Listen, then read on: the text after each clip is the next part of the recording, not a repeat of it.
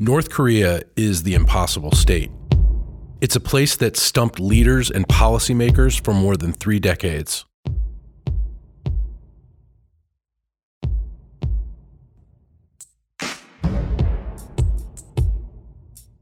It has a complex history, and it has become the United States' top national security priority.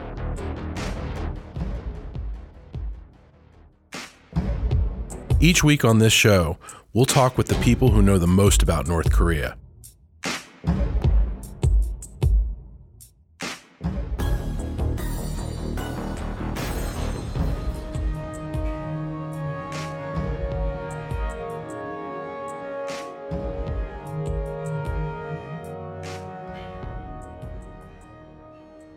Dr. Victor Cha and I are joined on The Impossible State today by Dr. Sung-Yoon Lee from Tufts University, who is an expert in the leadership of the impossible state, North Korea, of course.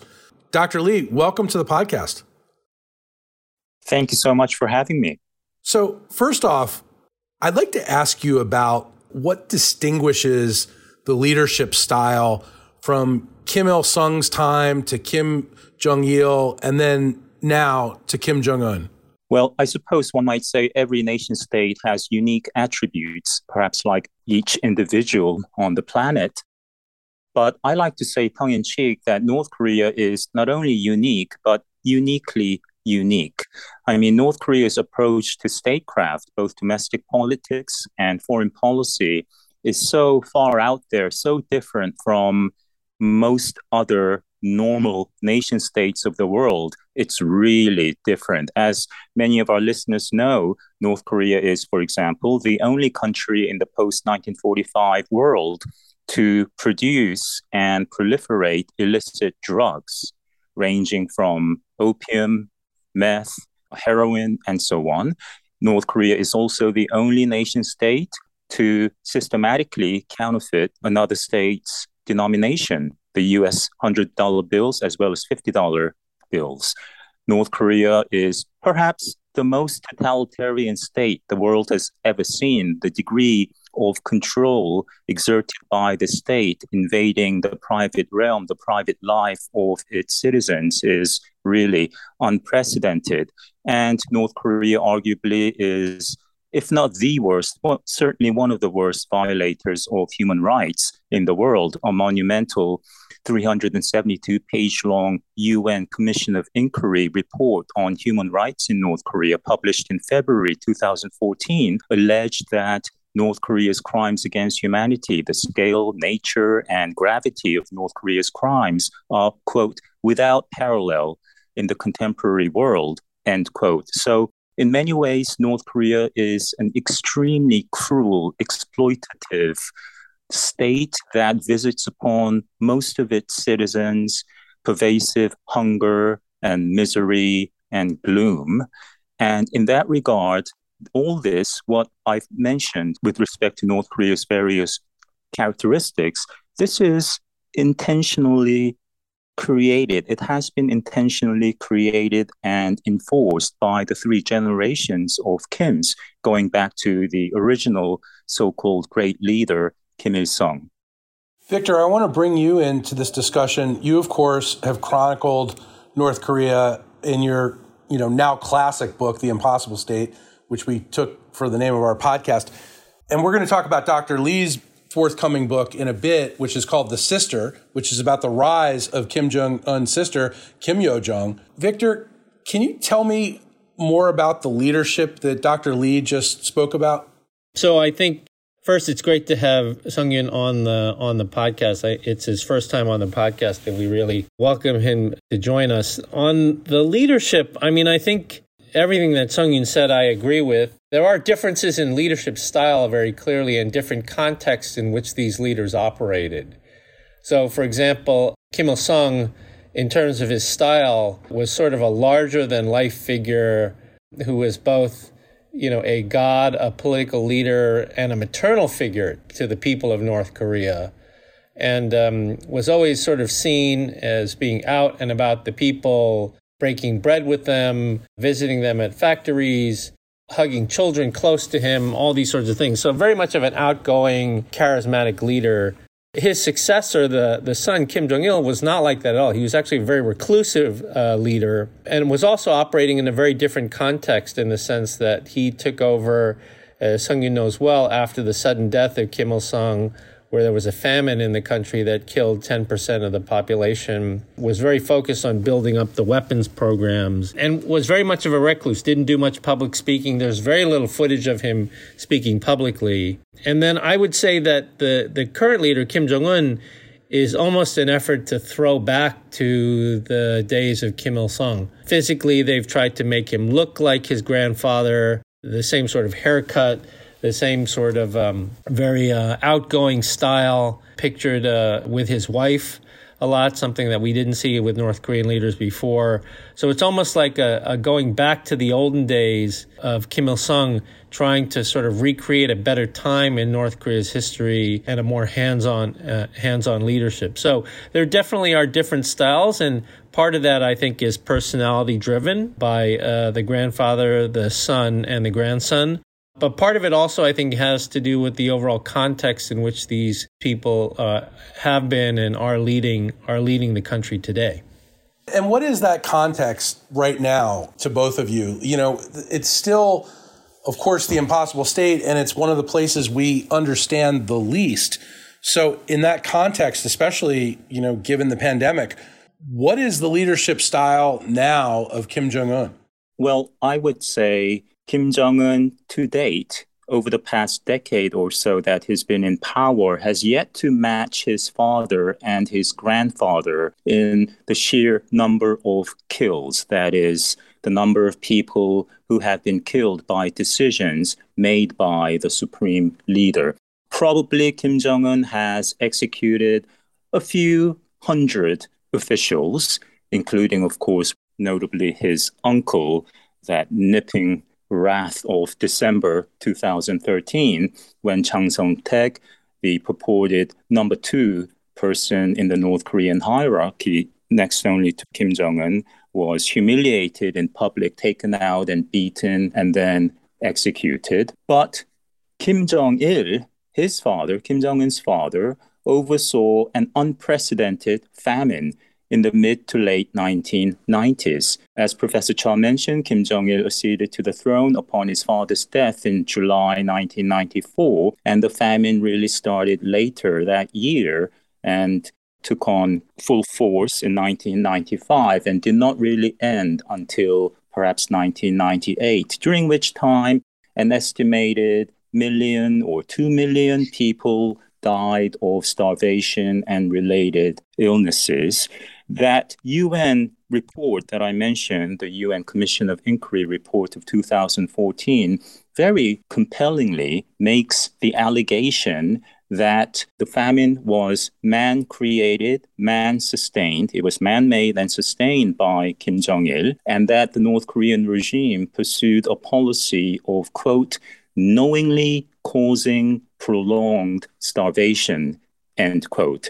So when we talk about the degree of cruelty and disregard for human life, as of today, one might be able to argue that Kim Jong-un has proven himself not to be as cruel as his father. The grandfather, Kim Il-sung, of course, started the Korean War, which led to the death of perhaps 2 million of North Korean citizens during the war. So that tremendous amount of bloodshed is on Kim Il-sung's hands. Yet, I would argue that Kim Jong-un has the potential to eclipse his predecessors in the number of deaths he may cause, because whereas Kim Il-sung never possessed nuclear weapons, we know that the grandson, the third generational great leader, has a nuclear arsenal of perhaps 50 bombs. They have ICBMs, and Kim Jong-un is obviously committed to growing, further expanding his lethal nuclear arsenal. And in this year, 2022, we're living in an entirely different world, it seems, and I'm not referring to the onset of the pandemic in 2020, but the fact that Putin, the Russian leader, and Kim Jong-un and his sister Kim Yo-jong routinely make threats of preemptive nuclear strike, Putin on Ukraine, of course, and the Kim siblings on South Korea, normalizing the notion, making it routine, And both Kim Jong-un and Kim Yo-jong have repeatedly threatened to preemptively nuke South Korea, visit upon South Korea something short of miserable fate, short of total destruction and ruin, as the First Sister said in a statement from early April. And Kim Jong-un himself has been making such threats. So we have to take these threats seriously. Certainly, North Korea has the means, the capability to wreak havoc on that scale. Does it have the intention? We don't know for sure, but we must take the threat seriously. Victor, are we taking the threat seriously enough? Well, it's a good question. I think we're very focused right now on the war in Ukraine, and then after that, the implications of the war on China and Taiwan. That seems to be our focus right now. While the weapons threat from North Korea really looks unstoppable at this point, both their nuclear and ballistic missile programs. So I'm also quite concerned by the increasing rhetoric by the North Korean leadership with regard to liberal talk about the use of nuclear weapons, even as a first strike tool. But if I could just add something else on Kim Jong-un. I mean, I think in addition to everything that Sung-Yun said, what's interesting, I think, about Kim Jong-un when I compare him to his father and his grandfather is that there seems to at least be in public speeches, in the on-the-spot guidance that's reported in the North Korean press, there seems to be more of a willingness to admit that there are problems in North Korea in a way that I don't think we've really seen before, whether it's criticism of the way something's been built or constructed, or whether it's acknowledging food problems, or whether it's acknowledging that there's a pandemic, that the COVID-19 pandemic is in the country. There's more of a openness to admitting some of the difficulties that they are facing. Now, whether that is for empathetic value in terms of part of this narrative of how the leadership in North Korea always feels the pain of the people, because that's often the narrative, the sort of formal narrative that they try to create, which is that the leader is suffering as much as the people, so the people should never feel any sense of animosity to the leadership because they are suffering as much as the people. We all know it's a lie, but that's sort of the narrative that they create. Or whether it's actual, it's an actual sign that there's an understanding on the part of the leadership that everything is not being candy-coated for the leadership, and that there's an understanding that there are real deep imperfections in the country and the way it's run. The problem with the latter hypothesis is that you would then expect to see more efforts at reform in North Korea than we've seen under Kim Jong-un. At the beginning, when Kim Jong-il died and Kim Jong-un took over, there were lots of people, lots of experts in D.C. that were saying, oh, this guy, the third leader of North Korea, is different. He was raised outside of North Korea. He went to international school. He likes basketball, all this stuff. He likes pizza. And everybody thought that might mean he'd be more of an enlightened reformer. Well, that certainly didn't turn out to be the case. And so I think that's clearly one of the big disappointments. And if anything, as Sung-Yun said, the vast majority of the energy of his leadership has been focused on continuing to build the programs that his father, Kim Jong-il, put a lot of effort in building in the 1990s. Victor, it's interesting. We haven't seen a period in quite a long time where North Korea was this out of the front pages of the news. And like you said, Ukraine, Taiwan, politics, just so many other headlines. What does that do to our national security if people aren't paying attention to what's going on in North Korea? Yeah, I think it's certainly worrying. On the one hand, the answer to that question is, well, that may be the case in the media, but the professionals, whether it's in the White House or the State Department or the DOD or the intelligence community, are focused on North Korea and the threats they pose. Having said that, we all know that policy, to some extent, and certainly at the highest levels, is driven to some extent by what the media reports on, right? The White House has to respond to an op-ed in the New York Times that says the policy is a failure on North Korea or the policy is a failure on Iran. They're forced to respond to that. And so there isn't that pressure, if you will, on the administration to make North Korea a front burner issue, because all of the time is being taken up by Ukraine, by China, Taiwan, by January 6th, by COVID, by inflation, a whole bunch of, take your pick, a whole bunch of other things. And that's concerning for people like Professor Lee and myself, because at the same time that the focus is elsewhere, North Korea is methodically, steadily advancing elements of their programs, particularly lately their missile programs, that pose real threats to U.S. National missile defense capabilities. So the fact that it is not in the news is not good news, I think, for those of us who work on this, and that, unfortunately, it's going to take a seventh nuclear test for the media to pay attention. But even then, I don't think they're going to pay attention to it the way that they've paid attention to the first 6 tests.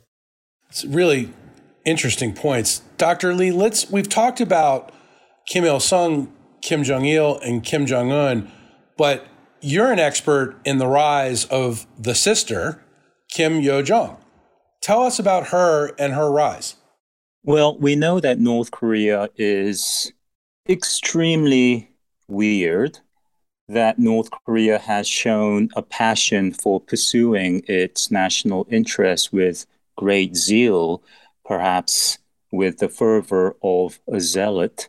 In that aspect, the rise of a young female official who I think by many accounts is viewed around the world as de facto number 2. I certainly view her as such in the North Korean hierarchy.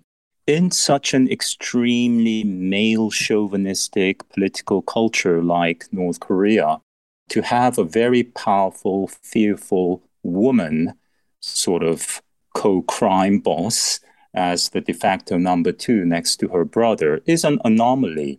What does that imply in the long term? Well, we'll have to wait and see. But already we have seen that Kim Yo-jong is very effective. Just last week, in mid-August, August 10th, local time in North Korea, she gave what we know to be her first televised political speech at a party event, celebrating with her brother the purported victory over COVID in North Korea. And she spoke in a slightly tremulous tone. Perhaps she was nervous, which would be understandable. I remember the first time I ever taught in a classroom, I could barely speak and my legs were shaking. But, we saw Kim Jong-un also show that kind of nervousness when he gave his first major public speech in April 2012, just a few months after taking over. At the same time, when Kim Yo-jong visited South Korea for the opening ceremony of the Pyeongchang Winter Olympic Games in February 2018, she exuded confidence, imperiousness even, sitting across the table on her second day in South Korea from President Moon Jae-in in the Blue House.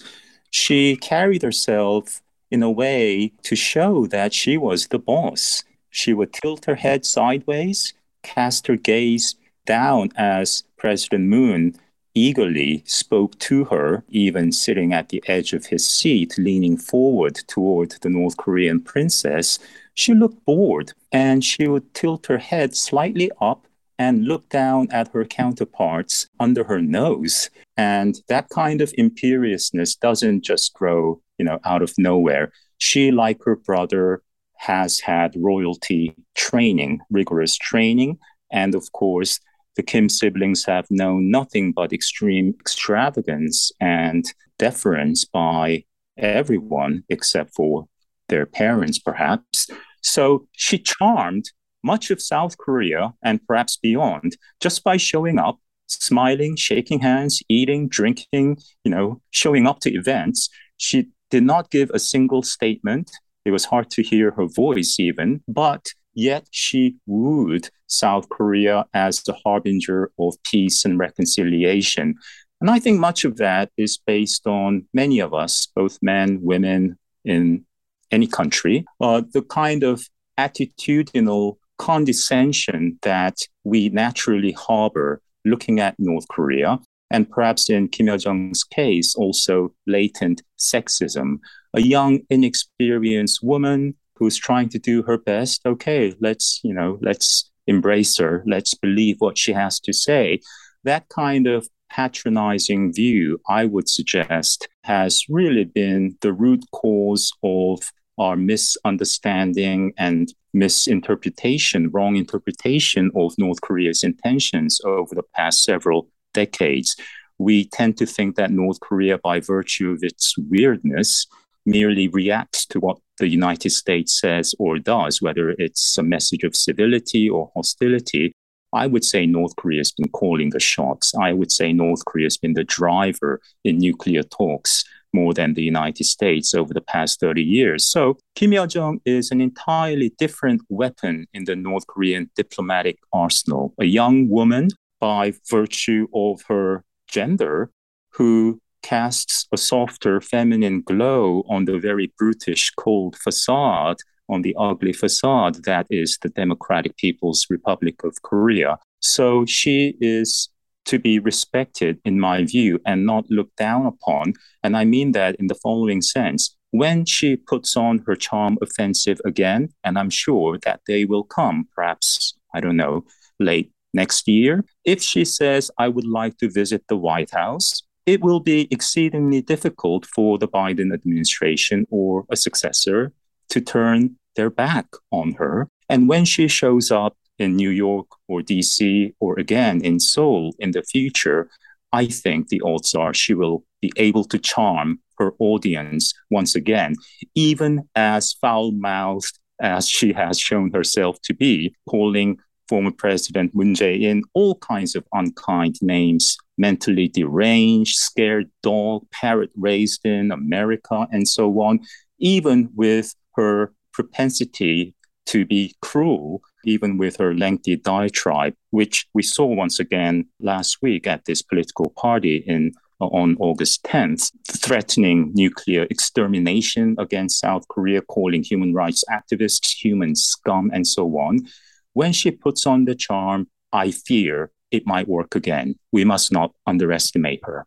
Victor, do you want to chime in on the sister? Yeah, I mean, well, so one of my favorites in terms of the rhetoric that she spews is a parrot raised in the United States. That's to describe South Korea. That's a classic one. That's an absolute classic. Yeah, I mean, I think her rise is the right word to use to describe sort of the emergence of the sister, in the sense that, you know, initially we knew very little about Kim Jong-un when he came to power. We knew even less about the sister, who first started showing up in pictures as one of the staff behind Kim Jong-un as he started out. And North Korea watchers would sort of finger her in pictures as this is the younger sister. Where we really saw her start to emerge was in, as Professor Lee said, in the Inter-Korean Summit meetings, where she was much more present, but she seemed to play the role of an aide to her brother more than anything else. The one who would hand him the pen to sign something, or the one who would get him an ashtray if he was smoking a cigarette. But at the same time that those small gestures showed that she was a close and trusted aide, I think it also demonstrated how much power she had in the system, because everything else is choreographed in the moves of the North Korean leader. Everything is choreographed down to the centimeter or to the minute. And yet here was the younger sister sort of freely moving around anywhere she wishes in that choreographed event. So she was doing things to help her brother, almost like an aide, but at the same time, given the context in which everything is so structured and choreographed around the leader of North Korea, her ability to move freely, to me, was a sign of power. Now, as Sung-Yun is saying, we're seeing her playing a much more important role in declaratory statements when it comes to denigrating either the United States or South Korea, take your pick, because she denigrates them both equally. And then this big speech that she made.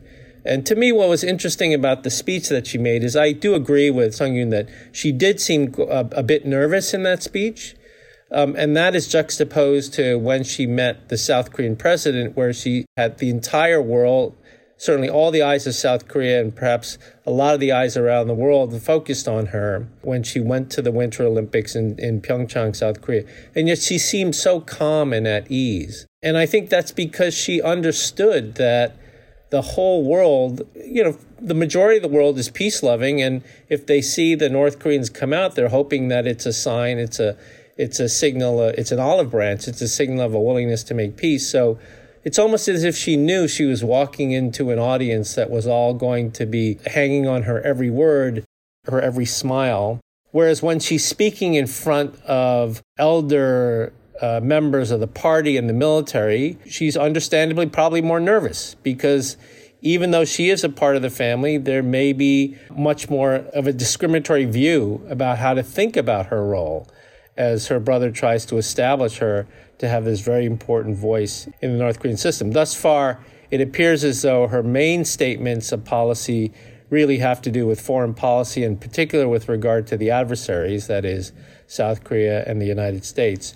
Her role in domestic policy is less clear. Maybe Sung-yoon has a better sense of that. And her continued capacity to spew invectives about the Americans and about South Koreans, speaks to her desire to build the credentials as sort of a hawk, a hardliner, because of course she doesn't have the military credentials that the grandfather had. And clearly her brother and her father didn't have, or Kim Jong-il, did not have those military credentials. But as Sung-yoon said, this is the first woman that's playing this overtly political role. And so there is probably some effort to compensate for that as well. Do we have any indication that she may want to visit the United States? None as yet, but I wouldn't rule it out because, again, she is a powerful weapon in North Korea's diplomatic toolkit. She has shown herself to be very capable in Pyeongchang, in Seoul, in February 2018, and also, as Professor Cha mentioned, at various summit meetings between President Moon and Kim Jong-un and between President Trump and Kim Jong-un. She's been shadowing her brother. And clearly, yes, the level of trust, confidence, affection, and the degree of power that she enjoys within the North Korean system is quite visible. It became quite dramatically audible even, almost, certainly visible, when she had the North Korea-South Korea Joint Liaison Office built entirely with South Korean funds, demolished, blown up on June 16th, 2020, just 3 days after, in a written statement threatening to do just that.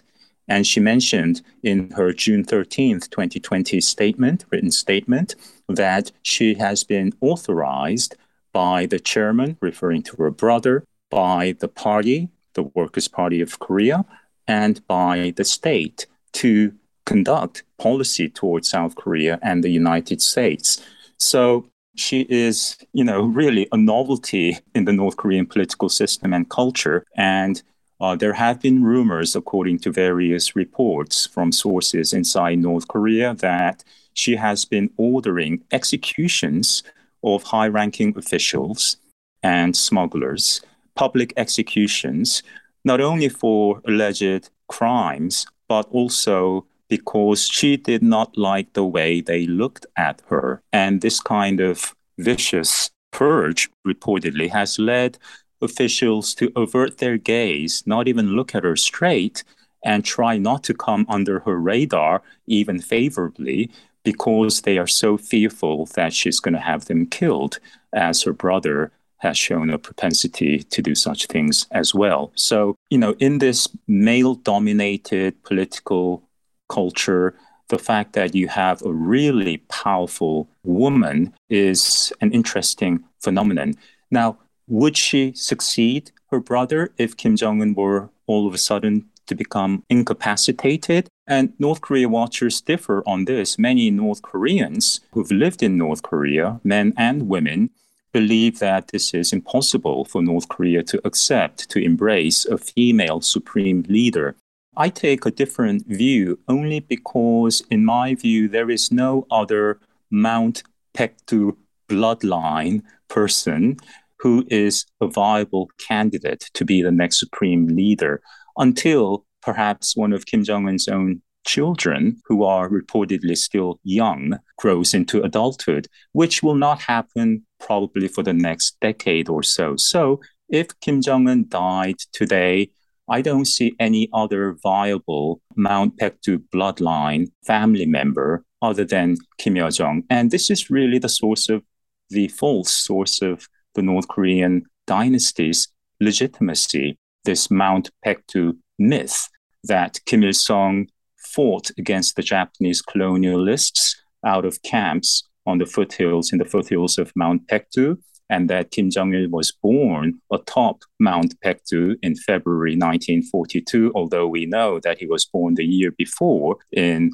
an army barrack in Khabarovsk in the Russian Far East. Why? Because his parents were there. And that was the greatest career move ever by a young Kim Il-sung who switched from the Chinese Communist Party army to the Soviet army when he joined the Soviet army in late 1941 and was made a captain the next year in a 200-man regiment of the Soviet 25th Far East Forces. And that is why he was handpicked, Kim Il-sung was handpicked by the Soviets, the Russians, to become the leader of North Korea. So there's a little bit of, yes, legitimacy there. He was a small-time guerrilla fighter, but North Korea has spun this small historical fact into a hyper-inflated narrative that Kim Il-sung single-handedly liberated Korea from Japanese colonialism. Of course, there is no mention of the U.S. role, the Pacific War, Japan's surrender to the United States and the Allies. It's Kim Il-sung who did it all. And this false narrative has to be maintained and protected. So on this question of the potential for the sister to come to Washington, I think this, Andrew, is a very interesting question, and it would pose real dilemmas for the Biden administration, because on the one hand, they want very much to establish contact with North Korea. North Korea has been fairly unresponsive to all of the entreaties by the United States to engage. On the other hand, as Sung-Yun said, the human rights record of this still young leader in North Korea is already quite bad, if we understand these reported stories of executions to be true. So it would pose a real dilemma, I think, for the administration, whether they would have something like this. Under the previous administration, under Trump, I don't think it would have been a problem at all. I think Donald Trump would have been happy to welcome her to the White House and, take her down to the bowling alley or whatever. But I think it would be a real problem and a dilemma for the Biden administration. And it would be a very clever move on the part of the North Koreans to try to do something like that. The other thing I would say with regard to that is that if there were something like this to happen, it would be much more likely that the sister would come before the brother. Because while summit meetings do give North Korea what they want in terms of an equal seat at the table with the United States, in their minds, presumably as a de facto nuclear weapon state, the meeting between Kim Jong-un and Donald Trump in Hanoi was an absolute disaster for the North Koreans. And I think in many ways has made them gun-shy about doing another summit of that level, President Biden or future U.S. presidents, because of the risk of failure. I don't think that they want to go through that particular embarrassment again. So that speaks even more to the idea of the sister coming to Washington as a first step. Whether she could actually negotiate on behalf of her brother is an entirely other question. I've gotten no sense that she has been actively involved in negotiations. She has played this role in terms of declaratory policy and propaganda, but her role in actual negotiation, which would be something that would be necessary given that the leader himself is not going to negotiate, that I think is also an open question. Well, great. Gentlemen, I think we're about time. Thank you so much for your time today. Fascinating discussion about the family, the Kim family, and certainly about the sister. Really appreciate your time. Thank you very much for having me. Thanks, Andrew. We look forward to reading Professor Lee's book when it comes out next year.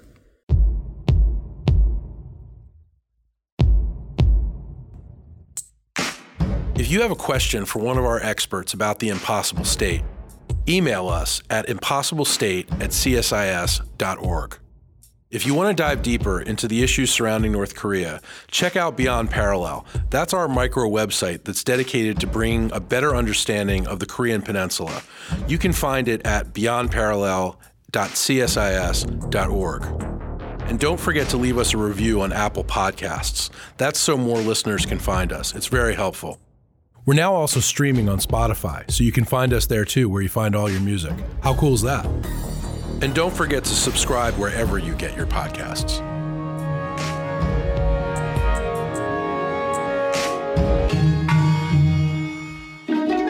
This is The Impossible State.